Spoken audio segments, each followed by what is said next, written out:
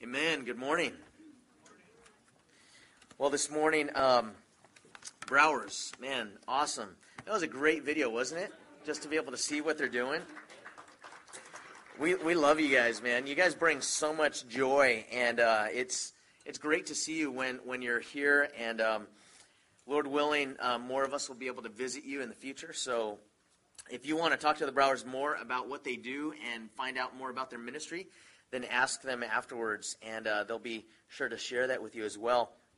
And then this morning also, just wanted to let you know, as we're going to attempt to go through 2 chapters in Revelation. We're going to attempt to go through chapter 8 and 9, unless Jesus comes back before I finish. So, we'll see. Who knows?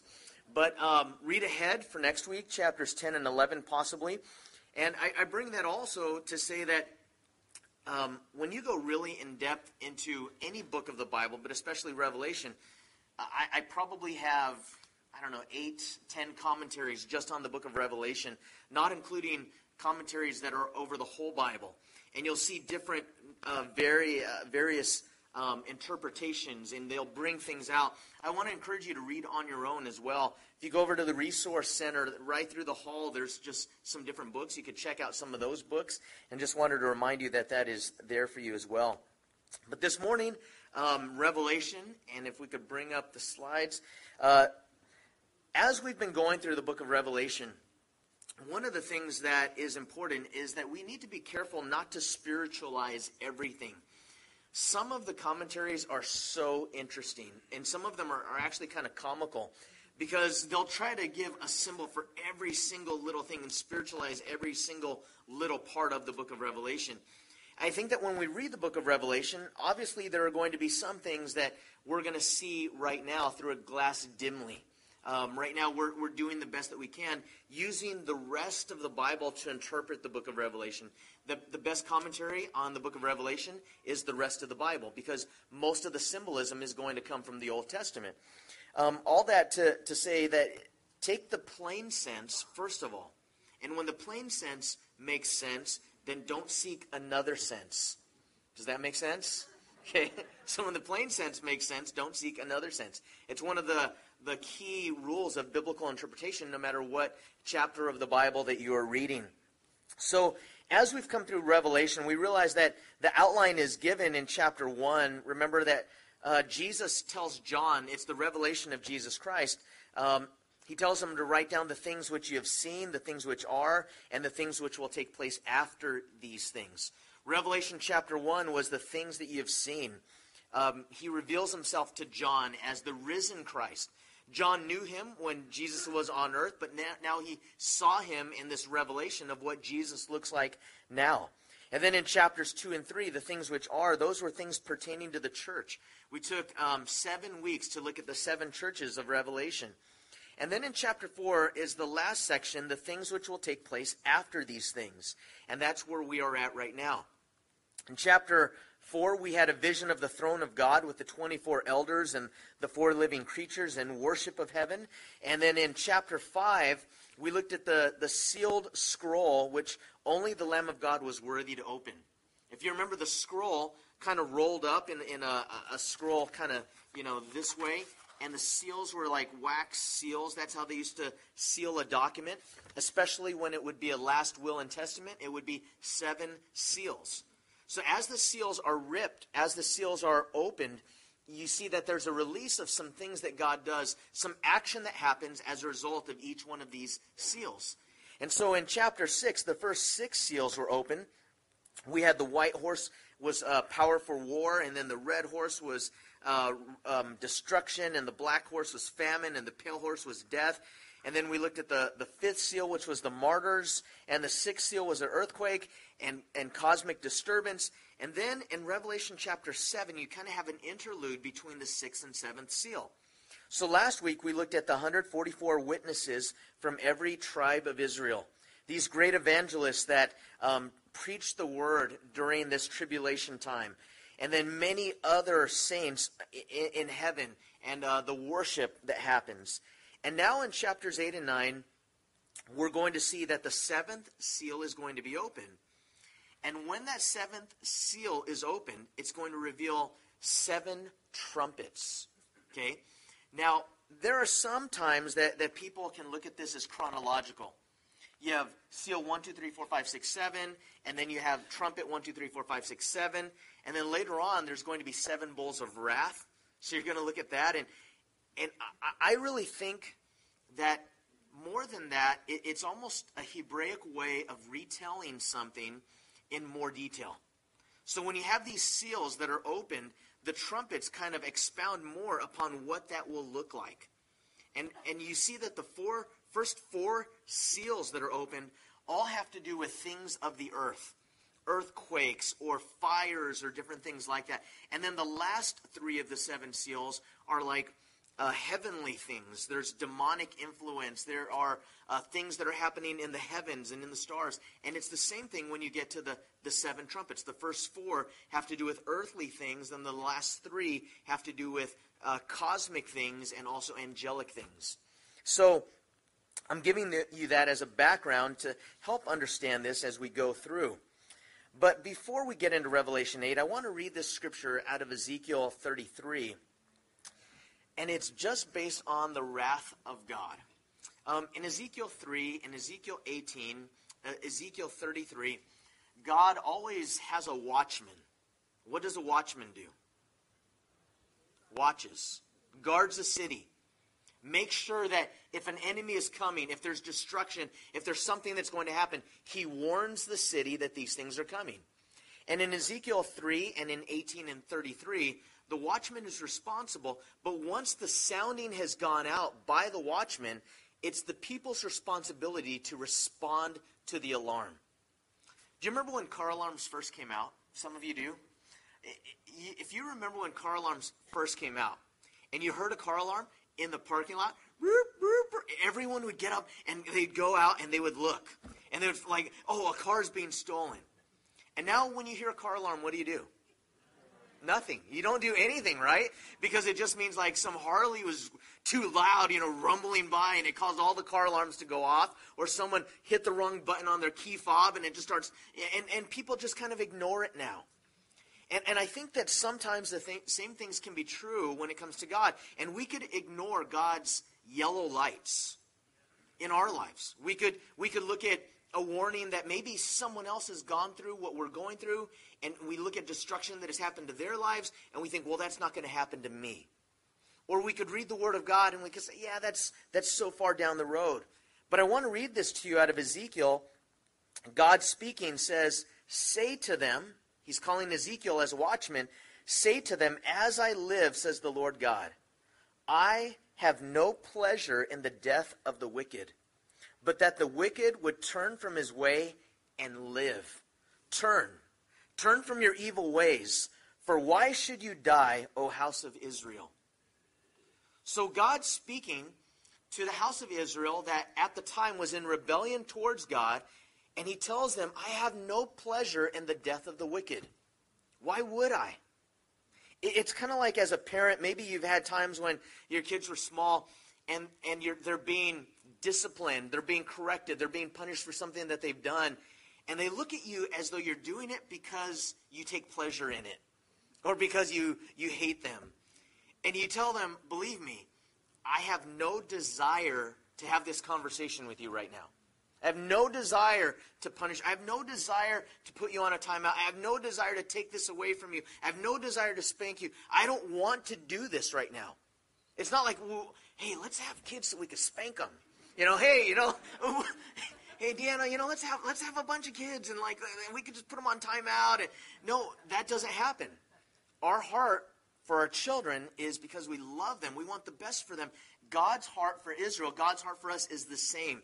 And we need to preface that as we go into this brutally intense portion of Scripture, which is about God pouring out his wrath. Because God takes no pleasure in the death of the wicked. His desire is that people would turn from their evil ways. So, with that in mind, turn with me to Revelation chapter 8.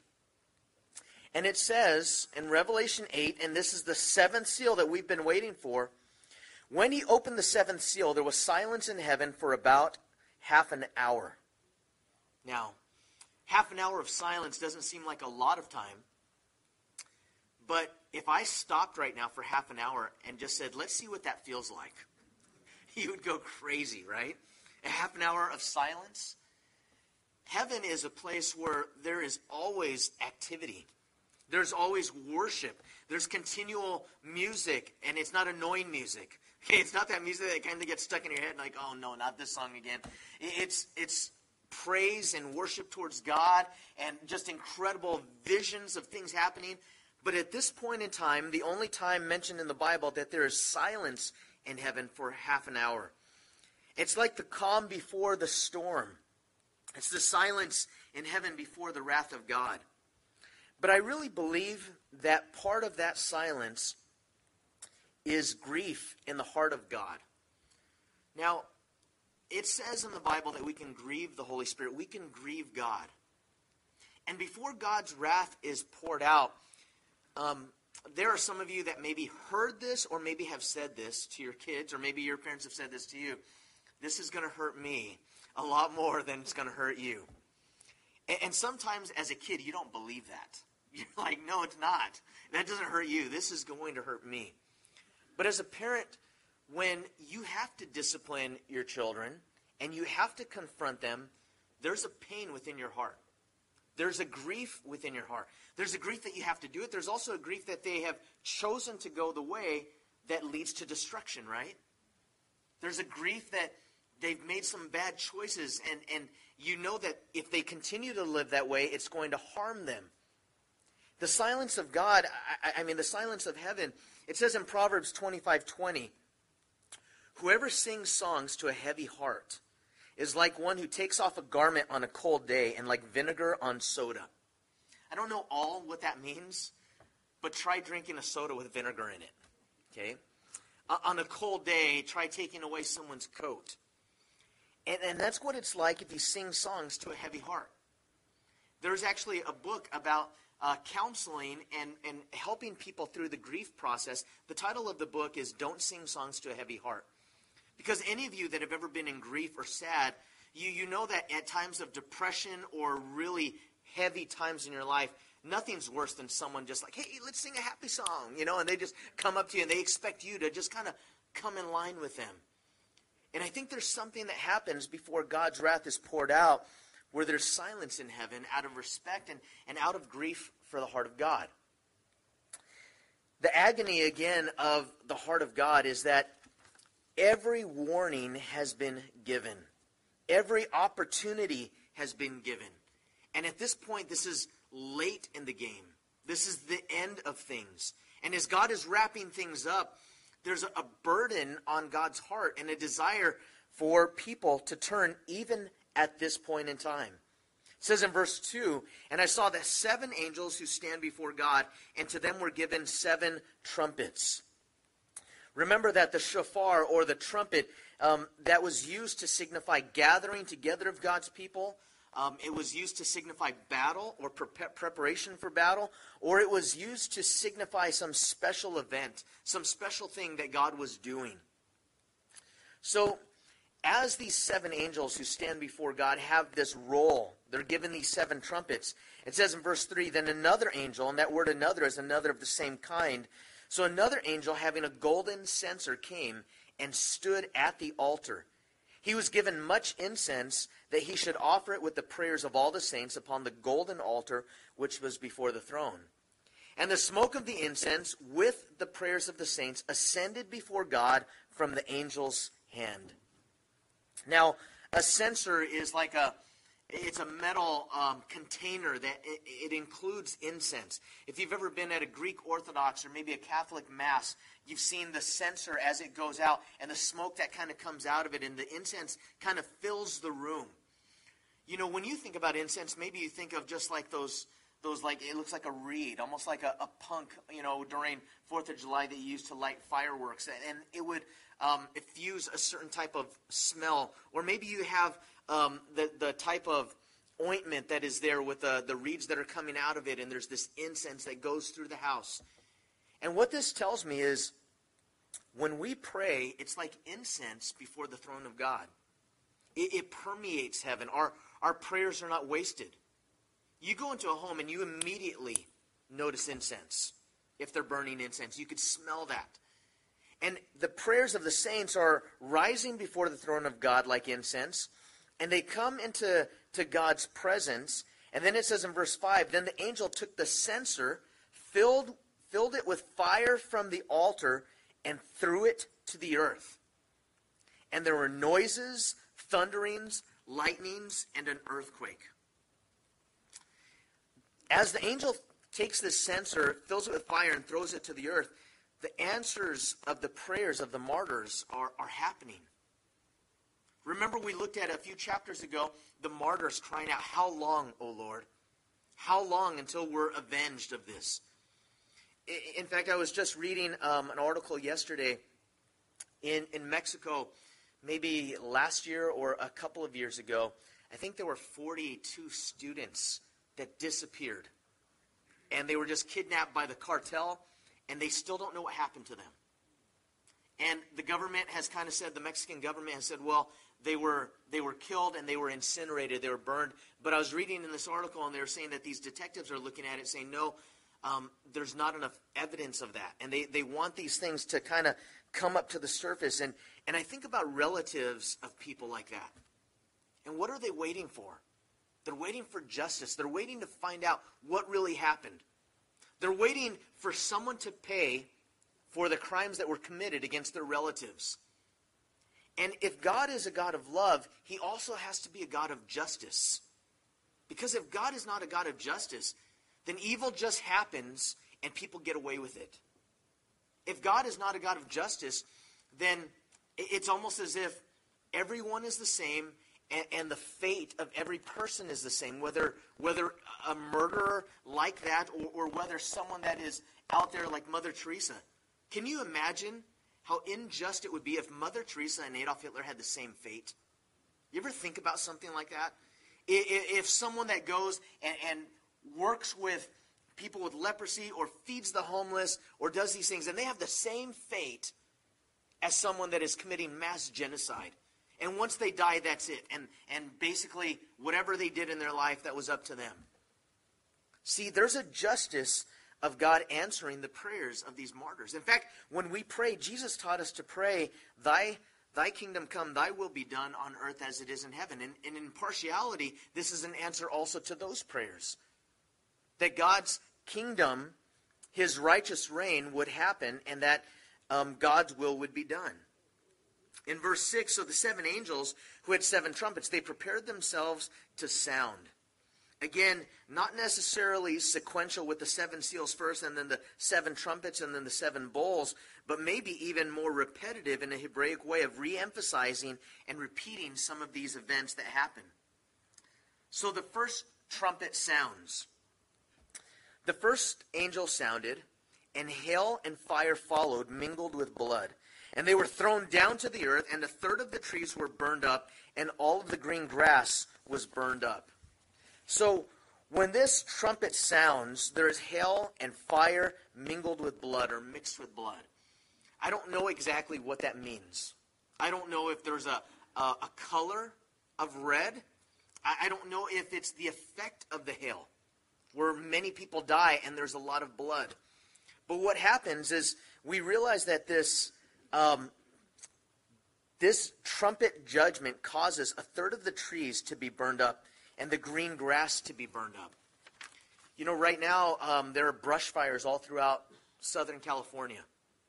There are brush fires that are in the hills that are there. And if any of you have ever been in a fire or you've been around a fire, it just seems like it's all consuming.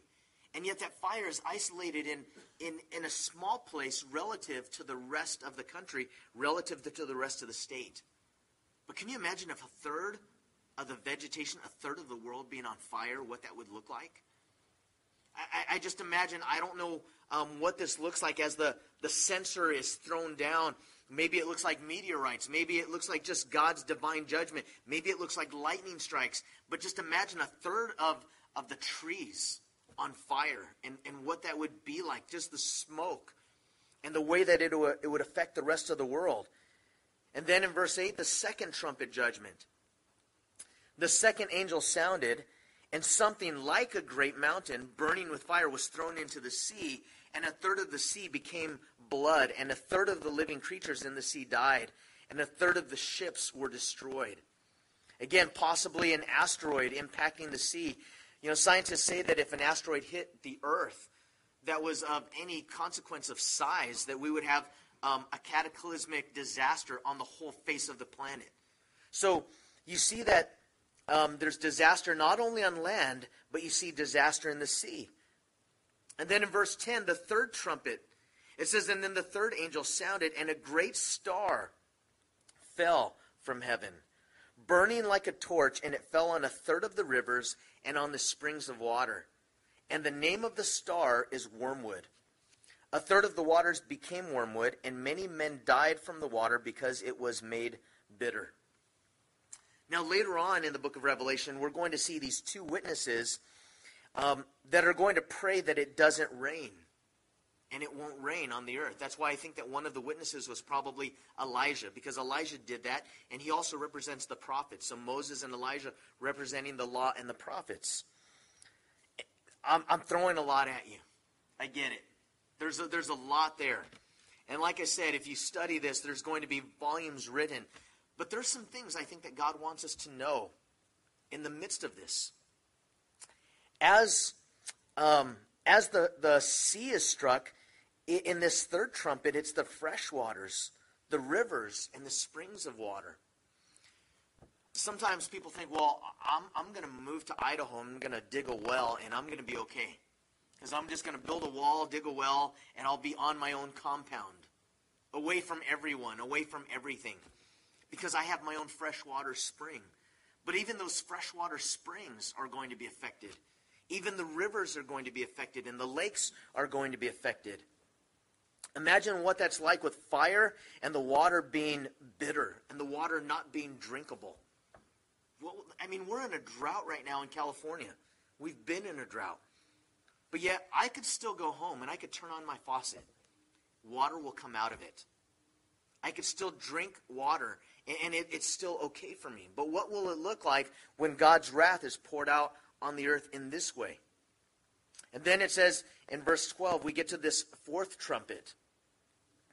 By the way, the word wormwood means bitterness. Interesting that when Chernobyl in Russia, when that happened, they now call that wormwood. They refer to that incident as a wormwood incident because the waters were turned bitter. In verse 12, this fourth trumpet is the stars, moon, and sun being affected. It says, then the fourth angel sounded, and a third of the sun was struck, and a third of the moon, and a third of the stars, so that a third of them were darkened, that a third of the day did not shine, and likewise the night. So imagine that a third of our daylight is taken away, and a third of the light that is happening in the evening. And if you look at these first four trumpets, what do they remind you of? Any other thing in the Bible? Darkness, the water, and the blood, the blood being, the water turning to blood. The plagues. Okay, if you read the book of Exodus, these are reminiscent of the plagues that God gave to Egypt because they would not allow God's people to leave. So in these plagues, in these judgments, these trumpets, what is happening is all of the things that we think of as normal, regular, everyday occurrences that we could rest upon, all of those things are gone. Sometimes people say, well, one thing I do know, the sun will come up tomorrow. They say that's what I do know. Sometimes we could look at the moon or the stars, and one thing we could know at night, we could see the moon and we could see the stars. There's navigation that's possible. Or we could look at vegetation. We know that there's still going to be food. Or we could turn on the faucet and we know that there's still going to be water. And what God is doing is He's reducing all of our reliances upon things that are normal, that God has set up. Now, we know from science and studying the stars on the planet, why do we have day? Why do we have night? We have it because of this orbit, right? We have the Earth orbiting around the sun. We have the moon orbiting around the Earth, and we understand those things. But we just take for granted that those things will always take place in the same way. But yet, if God changes just a fraction of those orbits, a fraction of those things, it would just be massive chaos and panic around the world. And now we get to chapter 9. It says, or in verse 13, I looked and I heard an angel flying through the midst of heaven, saying with a loud voice, Woe, woe, woe to the inhabitants of the earth, because of the remaining blast of the trumpet of the three angels who are about to sound. In other words, it's going to get worse. And if you think that things are bad at this point, man, chapter 9, and then in the chapters after that, things are actually going to get worse. The fifth trumpet. These are locusts that come from the abuso, from the pit. It says in verse 1, the fifth angel sounded, and I saw a star fallen from heaven to the earth. Now, interesting, it says a star fallen from heaven to the earth, and then notice what it says in verse 1, to him. So this star is a being. To him was given the key to the bottomless pit. And he opened the bottomless pit, and smoke arose out of the pit like smoke of a great furnace. So the sun and the air were darkened because of the smoke of the pit. Then out of the smoke locusts came upon the earth, and to them was given power as the scorpions of the earth have power. Now again, the locusts that we see in the plagues in the book of Exodus, the plagues that happen on Egypt, only harm vegetation. But we're going to see that these locusts are commanded not to touch the vegetation. They're going to actually attack the people. The people that are in rebellion towards God, and still the people that will not yield to God, even in the midst of this. Now, there's the phrase, I saw a star fallen, and it's in the past tense, this fallen star. And we know that it's a being because it says, to him was given the key to the bottomless pit. Let me read this to you out of Luke chapter 10. It says, and he said to them, I saw Satan fall like lightning from heaven. So Jesus saw Satan fall like lightning from heaven. And Jesus said, behold, I give you the authority to trample on serpents and scorpions and over all of the power of the enemy, and nothing shall by any means hurt you. Nevertheless, do not rejoice in this, that the spirits are subject to you, but rather rejoice because your names are written in heaven. So we see that in Luke chapter 10, Jesus speaks of Satan falling from heaven like lightning. And I believe personally that when we read about this star fallen from heaven, that to him is given this key to the bottomless pit, I really believe that this is another example or another name for Satan in the Bible. Satan is not the equal opposite of God. Okay, he's opposite as far as his nature. He's all evil, and God is all good. But sometimes we think that Satan has realm over hell and over the pit, and he has all this power, and like God can't go there to see what's going on.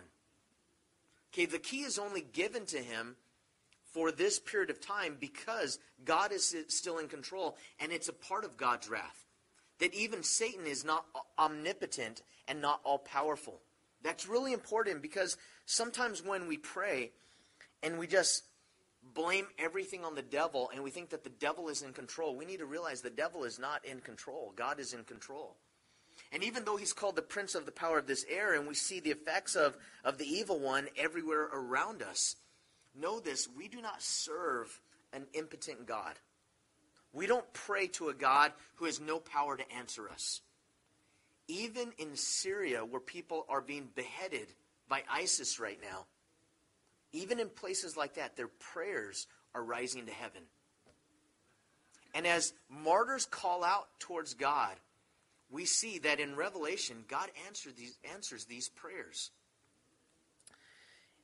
In Isaiah chapter 14, it says, how you are fallen from heaven, Lucifer, son of the morning.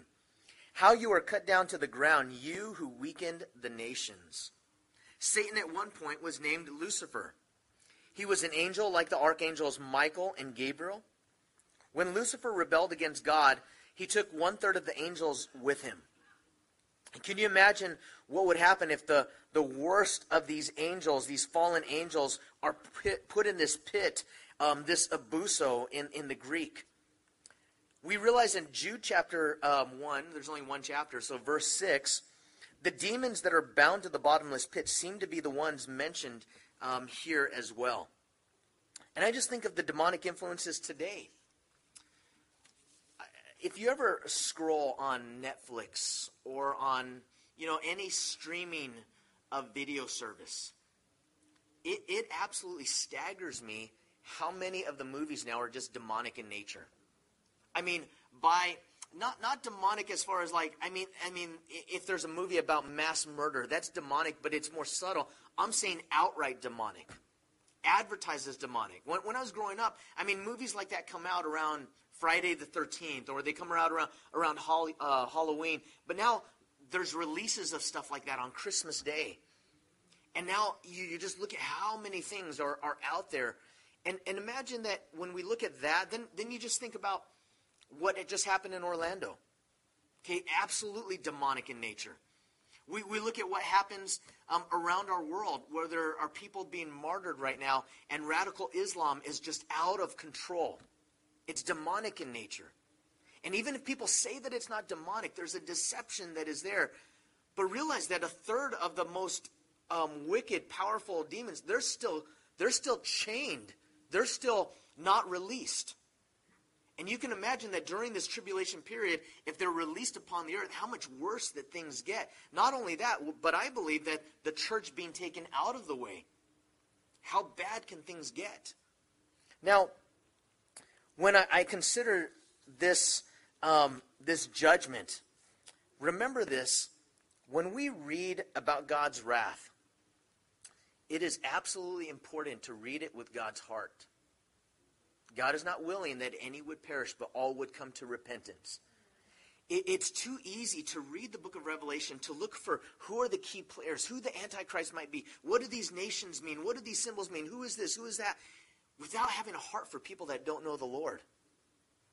Without having an urgency within our hearts to do something about it. We live in such a politically correct world today that evangelism has fallen by the wayside, and people are afraid to share their faith or say anything about Jesus, lest someone might be offended that your worship of Jesus is going to offend their lifestyle. But if I believe that the Bible is true and I believe that God is real, how unloving is that for me not to warn them or not to reach out to them in God's love? This is written for us. That's why it says that today is the day of salvation. This is written for us not only to know that God is in control, not only to find comfort that at the end of things God knows what's happening, but to motivate us to share the gospel with other people. Jesus was full of grace and truth. And we need to be filled with grace and truth. It says in verse 4, these locusts were commanded not to harm the grass of the earth or any green thing or any tree, but only those men who did not have the seal of God on their foreheads, as we looked at that in the last chapter.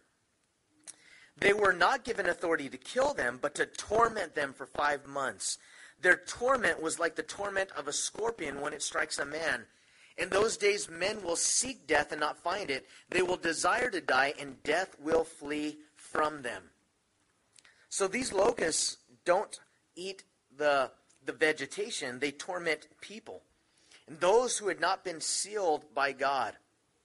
I really believe that there will be many during the tribulation that will come to Christ. But even during that tribulation period, there will still be those that are in rebellion towards God. One thing to note, whether it would be in the book of Genesis or in the book of Revelation or anywhere in between, God's judgment is always redemptive. God's judgment is always redemptive. The judgment comes so that people will turn. But people can still go their own way. And that really blows me away. Because you could do everything in your power to try to reach someone. You could try to show them the love of Christ to the best of your ability. You could pray for them, but sometimes we see that people that have that free will can still go their own way. And yet God is reaching out to them even in this. Even in God's judgment, you listen to this, 1/3 of these demons released, 1/3 of the vegetation, 1/3 of the waters, 1/3 of the darkness happening. And yet there's 2/3 where God is holding back his wrath. So there's still this opportunity. And sometimes we get this mistake, and people mistake that God is against them, that God wants to just wipe them out. In those days, it says in verse 6, Men will seek death and they will not find it. Suicide is a terrible lie and deception from the enemy. For those of you that have suffered the heartache of knowing someone that has committed suicide, you know that it leaves devastation behind. And yet, the lie from the enemy is that death is the end of things. Before the Allied forces were able to capture Adolf Hitler, they believed that Adolf Hitler committed suicide, as though he was going to escape judgment, or he was going to escape what would happen. My pastor, Raul Reese, before he came to Christ, the way that he had played out, he thought that his wife Sharon was cheating on him. He had a shotgun in his home, and he was waiting for her to come home, and he was going to shoot her. Then he thought about his children and thought, well, I don't want my children to be raised in this legacy. He was going to kill his children. Then he was planning to shoot it out with the police and commit suicide in that way. Until he hit the television, and Chuck Smith, who was the pastor of Calvary Chapel, Costa Mesa, was on TV, and he was saying, you may be watching this, you may be listening and thinking that you are too far from God. You may be thinking that your life is too far down the road of destruction and there is no turning around. And I want to let you know that that is a lie, and that God loves you and God is reaching out to you. And because you are still here and you are hearing this message, it's evidence that there is still time, and God wants you to turn, and he can forgive you for your sins. And that's the moment that Raul Reese dropped to his knees in his living room and prayed to receive Christ as his Lord and his Savior. Understand this, that it is never too late for someone that is alive. So when we read things like this, it should motivate us to realize that the author of life, God, he gives life and he takes it away. That suicide is just a deception from the enemy. It is not an escape. God wants you to find life, and he wants you to find life in the here and the now. It says in verse 7, the shape of these locusts was like horses. And I want you to listen from verse 7 to verse 11, how many times the word like comes up. The shape of the locust was like horses prepared for battle. On their heads were crowns of something like gold. Their faces were like the faces of men. They had hair like women's hair, and their teeth were like lions' teeth. They had breastplates like the breastplates of iron, and the sound of their wings was like the sound of chariots, with many horses running into battle. They had tails like scorpions, and there were stings in their tails, and their power was to hurt men for 5 months. And they had as king over them the angel of the bottomless pit, whose name in Hebrew is Abaddon, but in Greek has the name Apollyon. So first of all, let's identify these locusts. Some people believe that these are modern machinery of war, that it represents helicopters, represents army tanks, represents things that John was trying to explain in his scene of it before any of these things came to pass, to the best of his ability. And that's a possibility. It absolutely is a possibility. I believe that more likely that these are just demonic. The locusts are demonic. They're demonic beings. And I see that because it says that they're released from the bottomless pit. Okay? If we over-spiritualize everything, which I've read some commentaries, I've read commentaries that say that the bottomless pit is earth. And in this bottomless pit, there are those that are evil upon the earth. And if we spiritualize everything, there is no limit to the interpretations that are out there. So again, taking the plain sense, I believe that they're released from this bottomless pit. And if they have a king over them, I believe that they're demonic and that their leader over them is Satan himself. The word Apollyon and Abaddon, they both mean the destroyer. And in John 10:10, it says that the thief, which is Satan, the thief does not come except to steal and to kill and to destroy. And Jesus says this, I have come that they may have life and that they may have it more abundantly. In verse 12, one woe is past. Behold, still 2 more woes are coming after these things. Things will still get worse. The last trumpet here was considered so bad it was called a woe. But the last 3 trumpets are actually going to be worse. Now the 6th trumpet. It says in verse 13, Then the 6th angel sounded, and I heard a voice from the 4 horns of the golden altar which is before God, saying to the 6th angel who had the trumpet, Release the 4 angels who are bound at the great river Euphrates. So the four angels who had been prepared for the hour and day and month and year were released to kill a third of mankind. Again, imagine wiping out a third of mankind. What are we at now? 7 billion people maybe? Getting close to around 7 billion people on the face of the planet? I mean, when the Bible describes the Great Tribulation, and that's why when a preterist says that this has already happened and this is history, I don't see that. I see some of the tribulation that happened in that first century being a precursor and a symbol of what is to come. It's almost like a double point of reference. But in this Great Tribulation, it speaks of a tribulation on the whole earth, like the earth has never seen nor will ever see after this. So we see this incredible judgment happening. And it says that in verse 16, the number of the army of the horsemen was 200 million, and I heard the number of them. And thus I saw the horses in the vision. Those who sat on them had breastplates of fiery red, hyacinth blue, and sulfur yellow. And the heads of the horses were like the heads of lions, and out of their mouths came fire, smoke, and brimstone.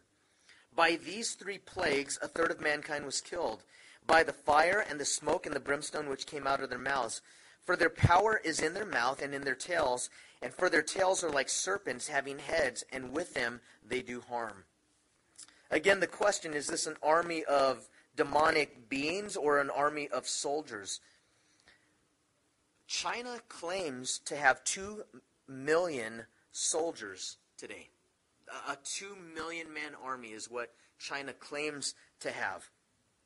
200 men. 200 million army. And yet when I look at that, and that being a possibility, at the same time, I think that these are more likely demonic in nature. Sometimes people say, well, the breastplates were like fiery red and China's red. Again, it could be, but I think that it's demonic in nature, just the way that they're described here. In verse 20, it says, but the rest of mankind, and this is where we are going to finish up. But the rest of mankind who were not killed by these plagues did not repent of the work of their hands. So imagine that if a third of the people die and there's these plagues and all of these things are happening, people realize that there's God's judgment that is taking place. You have 144,000 witnesses, these Israelites, these Jews that are speaking, and then people getting saved during this time period as well. And the gospel's still going out. And yet, in the middle of all of that, people still did not repent of the work of their hands. That they should not worship demons and idols of gold, silver, brass, stone, and wood, which can neither see, nor hear, nor walk. And they did not repent of their murders, or their sorceries, or their sexual immorality, or their thefts. Sometimes I find myself thinking that, man, if they would only get caught, if they only got punished, then they would repent. Do you know how many people in prison still are not repentant? Not all of them. There are many there are people that come to Christ. I know my friend Eddie Munoz, when he came to Christ, he had done those altar calls and he had prayed to receive Christ and he had many times kind of repented. But then there came a point in time when he was a third striker. And on his third strike, he realized it's life in prison. Every other time after the first strike, God, if you get me out of here, I will serve you. And somehow, over a course of time, he's released for good behavior and he got out. Second strike, same thing happens. After his third strike, he realizes, that's it, I'm going away and I'm not coming back. And he said, Matt, the difference on that third time is that in prison, I broke and I began to pray. And I said, God, if I stay here for the rest of my life, I will serve you. If I serve the rest of my days in these walls, I believe that you love me, and I turn from my sin, and I'm going to receive you, and I'm going to serve you. And if this is my place of ministry, then so be it. And what happened is that on that third strike, that somehow with the prosecuting attorney, he decided he didn't have enough evidence, and they dropped the case, and my friend was released. And my friend ended up at Calvary Chapel San Jose and was doing ministry and serving at the church there. So we realize that God can work in anyone's life, but yet at the same time, there are many people that even though the consequences of life are great, they still won't turn. How many people do you know that are suffering consequences by their bad decisions right now, and they're still not turning towards God? They're suffering, and their life is falling apart, and they're still not willing to turn. And let me say this. Number one, pray for them. Don't ever give up on them. And number two, just make sure that in your own heart, that your own heart is open to the Lord, and you don't get too far to the point of hardness where you feel like, hey, I can't turn back towards God. That is a lie, and I just want to let you know you can. I want to close with this. Romans chapter 2 says, you are therefore inexcusable, man, whoever you are who judge. For in whatever you judge another, you condemn yourself. For you who judge practice the same things. We know that the judgment of God is according to truth against those who practice such things, and doing the same, that you will. Do you think that you, doing the same, will escape the judgment of God? Listen to this. Or do you despise the riches of his goodness, his forbearance and long-suffering, not knowing that the goodness of God leads you to repentance? You know what really leads people to repentance more than anything else? It's the goodness of God. It's the grace of God. Yes, judgment is there, but the good news is that we can escape the wrath of God because the wrath of God has been poured out on Christ. Jesus, when he died on the cross for us, took God's wrath upon himself so that we don't have to take God's wrath upon ourselves. It says in 2 Peter 3, 8 through 10, do not overlook this one fact, beloved, that with the Lord 1 day is as 1,000 years, and 1,000 years as 1 day. The Lord is not slow to fulfill his promise, as some count slowness, but is patient toward you, listen to this, not wishing that any should perish, but that all should come to repentance. But the day of the Lord will come like a thief. Then the heavens will pass away with a roar, and the heavenly bodies will be burned up and dissolved, and the earth and the works that are done on it will be exposed. This morning, our application is simple. Number one, repent. Repent. This is not just for the person that hasn't come to Christ. This is for us as Christians. I need to repent on a daily basis. It's not a salvation thing that, like, if I sin, oh no, I'm going to hell. And then if I repent, right, that I'm going to heaven. And then I sin, I'm going to hell. But my relationship with God is bleak, and it is dark, and it is dry, and there are consequences. And God's hand would be heavy upon me if I don't repent. Number one, repent. Because it's not too late, no matter how far you've gone. And then if you've never received Christ, it's your time to repent and turn from yourself and say, God, I throw myself on your mercy and I ask you to receive me, forgive me. And God will forgive you. He'll accept you and he'll come into your life. Secondly, pray for others. Pray for others. Pray for people that don't know Christ. And no matter how far gone they seem, how far gone did Saul of Tarsus, now we know him as Paul the Apostle, how far gone did people think that he was? There's always hope. And then finally, show and tell the truth in love. Show people the truth in love. Tell people the truth in love. Because I know some of the things that are coming, and I believe that they're coming soon. I believe that we are in days that are perilous times, and much of what I see in Matthew chapter 24 and Mark chapter 13, in the book of Revelation, in the book of Daniel, I see the beginnings of many of these things happening right now all around us. And yet that's not for me to read it in some kind of escapism where I don't have to worry anymore. I should read that with an urgency to say, God, these are the beginning of birth pangs, and we see them happen more in frequency and more in severity.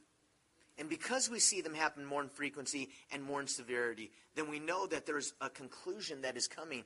And how much more should we be all about the Lord's business? You know, we just watched a video of daily life in Peru. And I encourage you guys as well to keep at it. Because if you live in a place for 5 years, 10 years, after a while, that can just be normal, that this is just home, this is just a lifestyle, and forgetting we're here on a mission. But for those of us that live in the United States, in our culture, we need to be all about it and realize if we just saw a video of people going to the store and skate parks and going to places and wherever you are being a witness, don't compartmentalize your life so that Sunday is when I come to church and I just live my secular life going to school and work, and that's my own business and I do what I want to do. If you've been saved and redeemed, know that you have a responsibility to be like that watchman. You have a responsibility for those people that you love to share the gospel with them by your words and by your actions, and to love them no matter how they respond towards you. You can't make them respond, but you are responsible. I am responsible for how I reach out to them. Amen? Let's pray. Father, this morning we want to thank you for the book of Revelation. We realize that these things are written for our instruction. You didn't write them for us to hide things from us, but to reveal things to us. More than anything, we realize it's the revelation of Jesus Christ. It's the revelation of your character. It's the revelation of your identity. It's the revelation of your love and your grace, and it's the revelation of your power and your justice. Father, this morning we first of all want to pray for the persecuted church around the world. And sometimes, Lord, we only think about our church, and we only think about ourselves, and we only think about our nation. But our brothers around the world and sisters around the world are crying out to you, God, and we pray that you would bring relief. We pray, Father, that you would rescue them. We pray, Lord, that the gospel would go out and that some of the terrorists would come to know you, and that they would, in a sense, become those that would be witnesses for Christ. We ask you, Lord, that we would realize that for those of us that are followers of you, that we are witnesses where we are. We ask you, Lord, that you would give us enough love to overcome our apathy. We pray for boldness to overcome our timidity. We ask you for security to overcome our lack of identity and our fear of how people might reject us. God, I pray for repentance, both for those, maybe that's the first time for them turning away from their sin and towards you. And for those of us that already know you, Lord, we don't want to continue in ways that are going to bring destruction to our lives. We ask you that you would turn us towards you. We just willfully right now open up to you, God.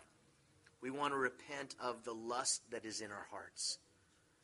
Lord, we want to repent of the covetousness and the jealousy that we have, even of friends and people that we know. Sometimes, Lord, even the jealousy of good brothers and sisters in Christ. Lord, we want to repent of the bitterness when people have hurt us and we're just not willing to forgive. And we just want to hold on to those things, and yet we come to you and we ask for forgiveness. Lord, we want to repent of our apathy when we realize that there are so many that are lost, so many that are hurting, and yet, God, you've given us these gifts to use. And Lord, we haven't been good stewards. God, we want to ask that you would help us to repent of our greed. And Lord, we pray that you would help us to be generous and that we would be giving. And Lord, that we would worship you with our first fruits. God, we don't want our primary joy and fulfillment to come from any person that we hold up as an idol, any job, any situation, any dream. God, we don't want you to just be a part of our lives. We want to be able to say, like Paul, that to live is Christ, to die is gain. So Jesus, we repent of those things. And we ask that as we sing to you, as we worship, that you would draw us to you. And we pray this in Christ's name. Amen.